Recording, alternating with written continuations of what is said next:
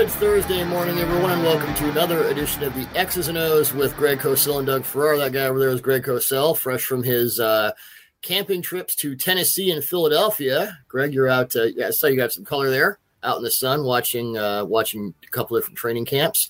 And we have two actual preseason games tonight. We have Texans-Patriots. We have Seahawks-Vikings. So while we'll get into more matchup-related stuff, as regular. You mean, Doug, you're not going to make a definitive judgment on C.J. Stroud's entire career based on the 12 balls he might throw tonight? Oh, I am, especially if it's in a pouring rainstorm. That's what I'm going to do. Yeah. There you go. Because I think you should. I think, you should, and you should immediately put that out on Twitter exactly, what his career is going to be. Yes, I've been making definitive statements about like little one rep Twitter videos from like Jahmyr Gibbs, who's going to be obviously the next Gale Sayers because of this one guy he juked in 7-on-7. So yeah. Well, there you go. I'm all over it. By the way, is it supposed to rain at that game tonight? Someone told me it is. So. Oh. But I'm going to make a definitive judgment without any evidence anyway, so it really doesn't matter. Right. Doesn't matter what the weather is, Greg. I'm coming in, facts not in evidence. That's what we should call that, the facts not in evidence podcast from now on. Forget the There you go. Make stuff up as we go along. So instead of the matchup stuff we normally do, because we have two games tonight, the video will go up Friday morning. I wanted to get into the positions that rookies find the most challenging as they transition from college to the NFL. And this obviously matters in the preseason because you come in, you got your rookie mini camp, you got your other rookie mini camp, you got training camp. You're hitting the ground running at 100,000 miles an hour, just trying to keep everything in your head because you're learning a new system and, you don't know any of your teammates or your coaches and all that. So when we look at the positions and we're taking quarterback out of the equation, that's like an entire episode of the transition from college to pro. So with the caveat that we're not doing quarterbacks in this particular episode, although I think it's a fascinating construct to talk about in a future show, tease.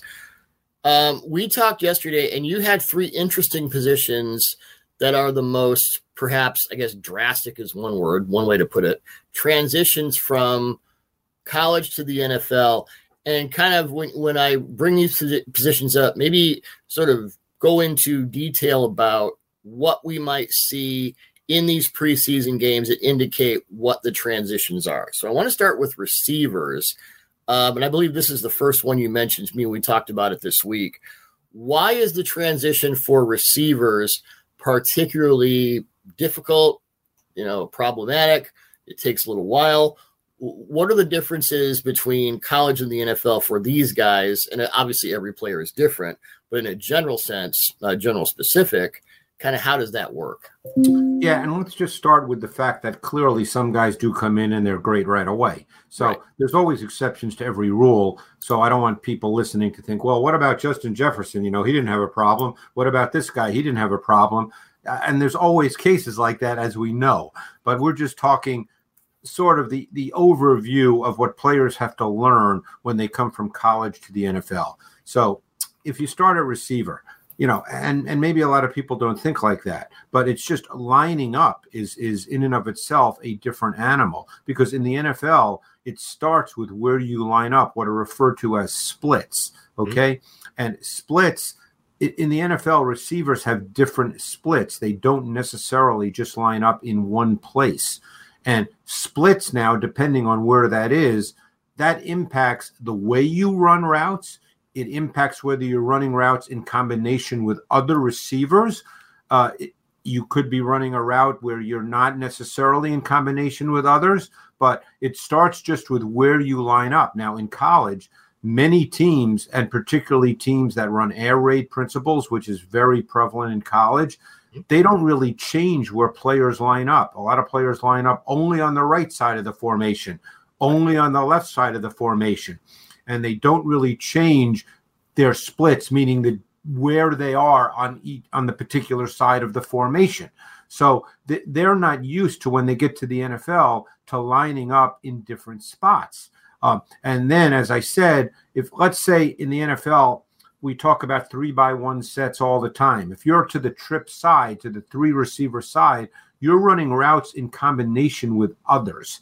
So therefore, you have to be incredibly precise with your steps, with your yardage, when you break, how that relates to the other receivers, because any sport where there's relatively confined space, you hear this in basketball all the time, but it's absolutely true in football as well. Spacing is a critical element. And you have to have an understanding of that, because you don't want to run your route if you're in combination too close to someone else. I see that a lot when I watch NFL tape, where routes are too close together. Yes. And that kills the quarterback, because he gets no indicator, no defined read as to when and where to throw the football. Sure. So that's a starting point. Another point is then press coverage. You see a little more now in college than you used to, but still not the way you see it in the NFL. And you have to be able to get off press coverage without disrupting the timing of your route.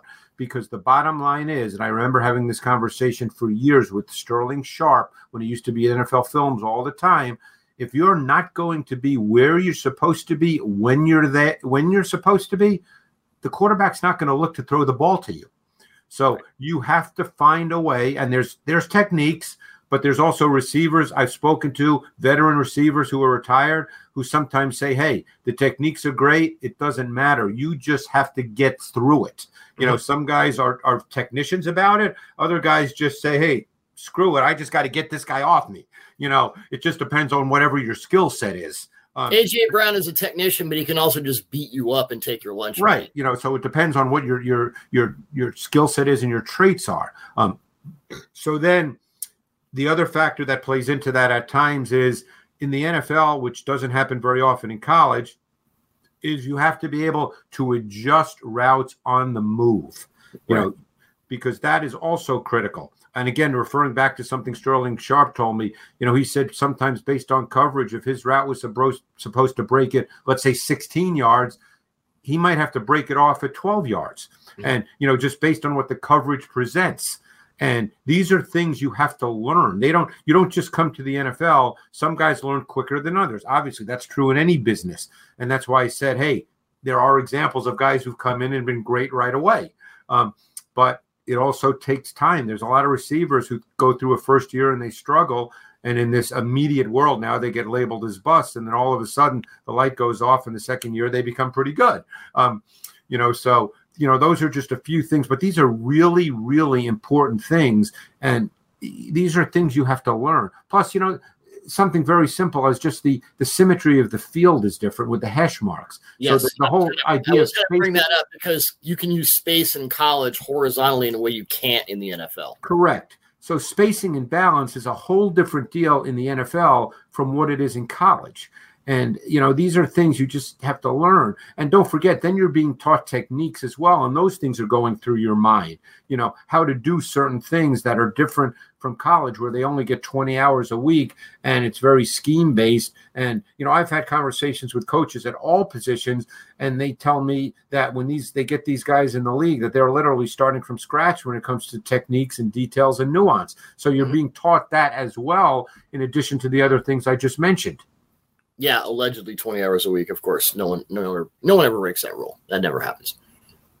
Maybe not, but you know what I'm saying. I mean, it's a totally different animal. It's a totally different deal, and you know, so there's so much to learn. You know, I was very fortunate. I remember years ago, I was interviewing Larry Fitzgerald for it was a Kurt Warner piece, and I was interviewing Larry Fitzgerald, and you know, we had time before the shoot started. He got to the interview early, and you know, I don't know if you've ever met him, but he's a really appealing guy and easy to talk to. And for 15 minutes, he was just talking to me about splits, and you know, that really opened my eyes. I mean, you know, there's a lot of things, Doug, I think you and I know, but then when you hear a coach or a player speak about it, it resonates in a totally different way.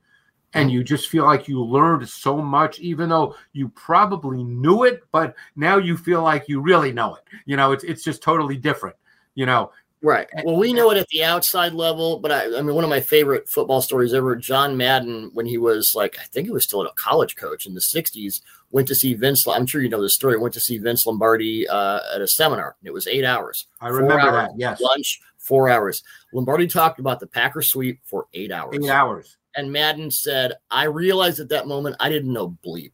And that's the way I've been to some seminars like that and heard coaches speak.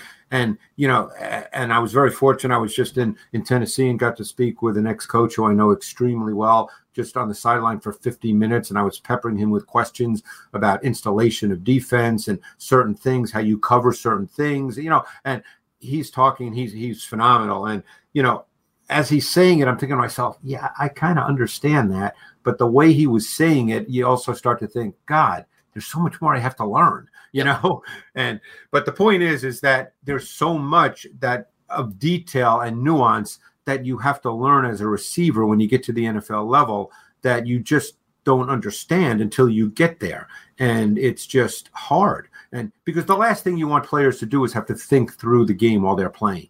Yeah, if you think, you can't think. If you think, you're dead. The play's over. It has to become muscle memory and just repetitive. So the point, you just do it. And that takes time. And, I know sometimes fans don't understand that, but it takes time sometimes. Yep. Moving to offensive line. And before we get into, I know we're, 2-point stances and things like that. One thing I've written about this for a long time. It's why edge defenders, or any pass rusher might take a year to sort of get the hang of it in the NFL, is the hand technique maybe isn't elevated, and there's just so many technical things you need to learn. I wonder if and how much do you think this is possible, that when you come into the NFL as an offensive lineman, no matter how good you are, you're now dealing with guys who have a complete array of technique, and you just never saw that in the NFL. No. Because these guys are just used to running around bad tackles. Now it's like you got Zadarius Smith one week, and now you got Zadarius Smith on one side and Myles Garrett on the other. Then you got Nick Bosa. Then on and on and on. And it's just like it's the ice cream factory all of a sudden. So with the transition for offensive tackles, how much of that to start is now you're facing guys who are just throwing stuff at you that you really have never seen before. No, and that's one part of it. I'm glad you mentioned that to start. You're talking about the pass protection part, and that's really, really difficult because, what do we always say when we watch edge pass rushers in college, with very few exceptions, even the guys that we think are going to be good pros and we like them as prospects, we always say they need to increase their array of moves because most edge pass rushers in college don't have a wide repertoire of moves, and they don't use their hands extremely well. Because they don't have to. They don't have to. They haven't grown up to that point in their career where they've had to do that to be successful. So now think of it in terms of offensive linemen. You come into the NFL as an offensive tackle, let's say, and now you're facing players that you just mentioned, someone like Nick Bosa, who's as good as there is in initiating and then playing off contact with his hand usage. And you're not used to that at all. You're used to guys who are just trying to beat you athletically. And, it's a whole different animal. And you have to learn, number one, you have to learn how to vary your pass sets. You have to learn how to vary how you use your hands, because it's a chess match. It's a one-on-one chess match. You have to learn how to vary your sets. You have to learn that, hey, if a guy can beat me with speed to power, do I have to shorten my set so I don't give him too much of a runway? If I feel like he can't beat me with speed to power, do I maybe set a little deeper because now I'm just waiting for him because I want the Brian Burns of the world. I'm just waiting for him to make his move, and then because, hey, he's got to get through me, and if he can't do it with power, I'm just waiting for him to do all his stuff. So you can change your set. You have to vary. By the way, if he then reads my set and I'm setting too deep, now I can give him the inside count. Now I give him the inside. I can okey-doke him that way because he's too far back. What is one thing you often see with young offensive tackles because they get to the NFL? Evan Neal's a great example of this with the Giants a year ago. You get so concerned about getting beat off the edge because these guys are quicker that you overset. You're too quick and you get off balance at the top of your set. And then you're done. You're beat. So you have to learn so many different techniques of how to vary sets, how to vary your hand usage, how to beta guy, beta pass rusher, so you get him to use his hands the way you want him to use his hands, as opposed to him being proactive against you. So, these are all things you have to learn. And this is just the pass protection part. Now let's go to the run blocking element. Because in college football, with very few exceptions, maybe the Iowas of the world, Michigan, there's more than that, obviously, but there's fewer, obviously, in college football. Yeah. Most teams do not have offensive linemen, particularly tackles, in 2-point stances. Most teams do not have offensive tackles come off the ball, in a 2-point stance where they down block, drive block, base block. I think of someone like Andre Dillard, who's now going to be the left tackle for the Titans, who was with Philly. You know him well, being up in your area from Washington State, playing for Mike Leach at the time. These guys play in a 2-point stance. They're always leaning backward. They're never going forward. They don't develop the core power. They don't develop the hips, generating power through their hips. They don't develop any of this stuff because it's not required for what they're asked to do in college football. And then they get to the NFL, and yes, it's a passing game more than a running game, but still, even teams that throw it a lot, they line up and they run the ball. And you've got to be able to drive block. You've got to be able to move forward and generate power and velocity through your core and your hips. You've got to be able to sustain by keeping your feet moving. You've got to understand where to place your hands. These are become learned traits. No one starts out playing football being an offensive lineman. No one says when they're 3 years old, "Hey, Dad, I really want to stick my hand in the ground. That's the way I want to play football." No one says that. It's all learned traits, and you've got to keep learning. And when you get to the NFL, there's an awful lot to learn. And you and I both know that the athletes now playing defensive line, even at their size, I mean, think of the Dexter Lawrences of the world. They're incredibly big, but they're also really athletic now. Yeah. Your Vita Veas and whatnot, and Haloti Ngata and all those guys. Yeah, it's kind of scary. And we don't really, I don't think we talk about that enough, about when the edge rusher versus the offensive tackle or a stun or whatever, but just the one-on-one, the chess match you talked about, is that you're trying to fool each other. You're trying to maybe come off with a counterman, and just watching a lot of Joe Thomas, because he just went in the Hall of Fame, obviously justifiably so, one of the greatest. Joe Thomas was, I used to be amazed at watching Joe Thomas, because he made it look, I mean, again, I've been doing this a long time, so I'm sure I'm leaving somebody out. I mean, we had that great era of offensive tackles with Walter Jones, Jonathan Ogden, and Pace in the league at the same time. I even go back to watching Anthony Munoz, who many consider the best left tackle ever to play.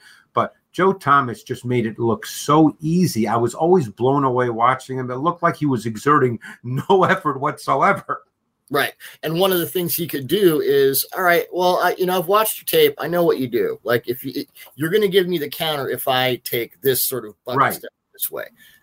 I've got all your moves in my head. And that's one reason he was able to make it look easy, was that he had done all his homework. So it's like you said before about it has to be, you have to just go. It's muscle memory, like you said, based on tape, based on all the things you studied.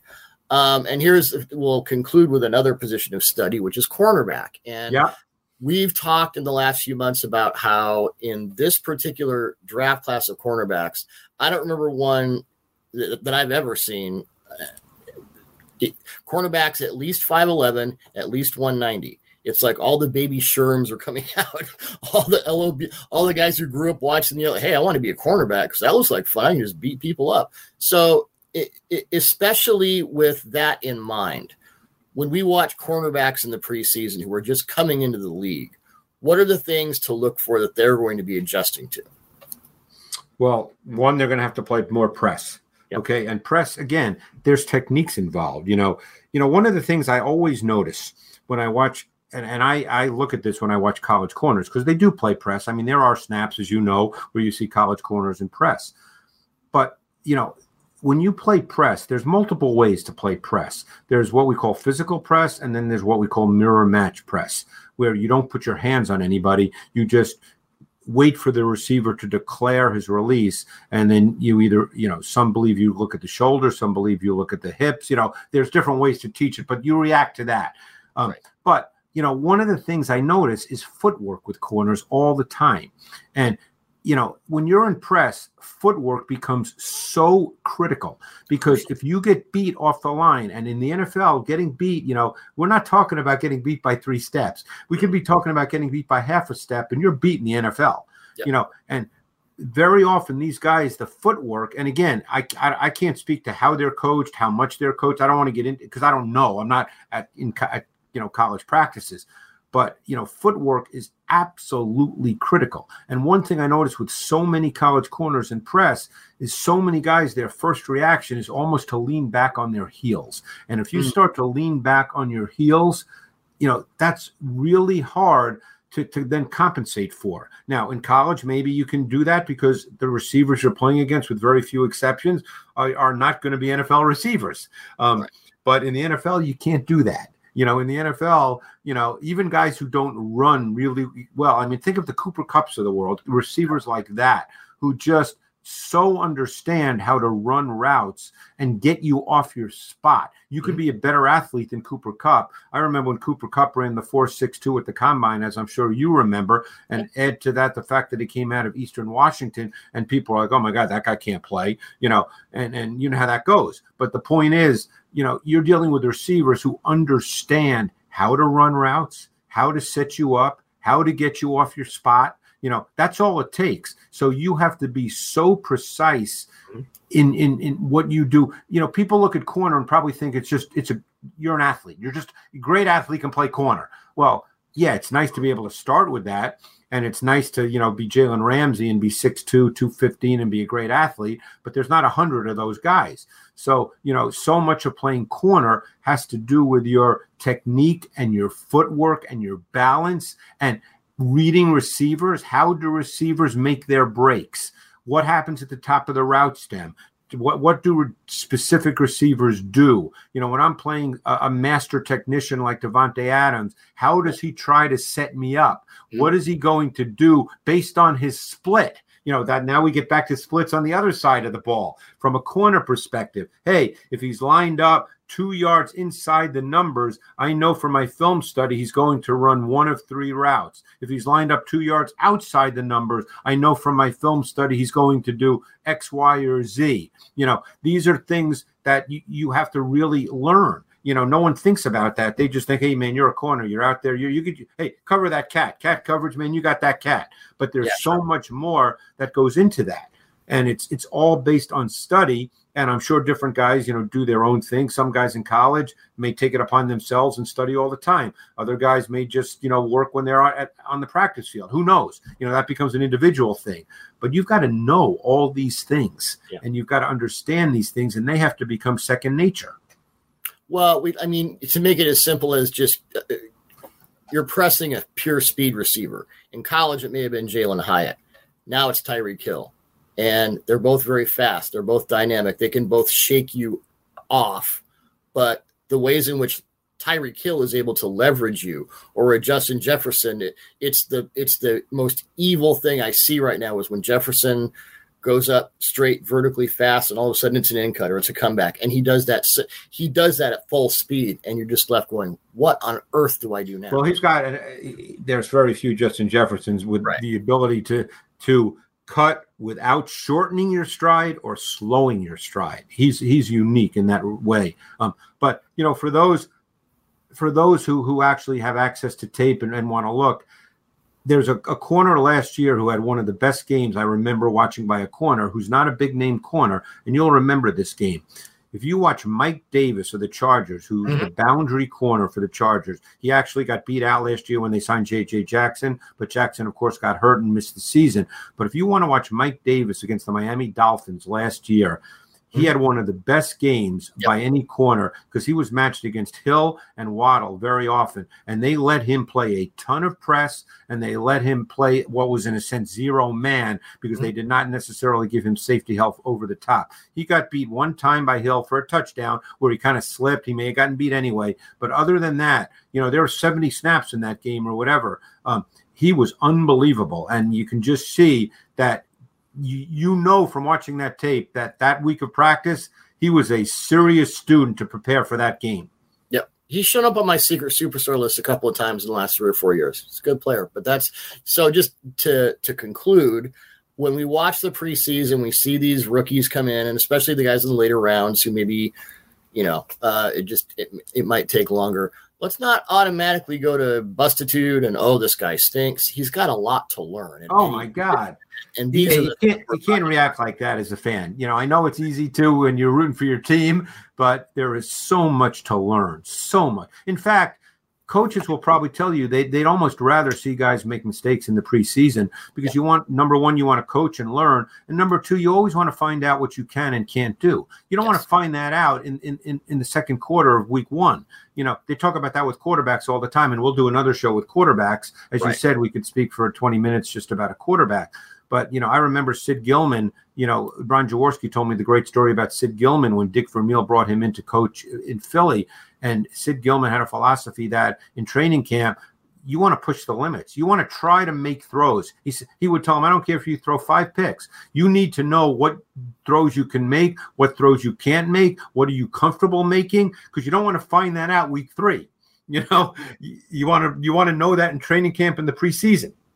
Yeah, you want to know the can and can't. You want to know the whys and wherefores and all that. Yeah. And that's what the preseason is about. And we're about to start it. And I think maybe we'll get to quarterbacks next week because that's a whole show. And that's a whole, that's where the funnel expands. But as always, great stuff. And we'll talk to you next week. Thanks, Doug.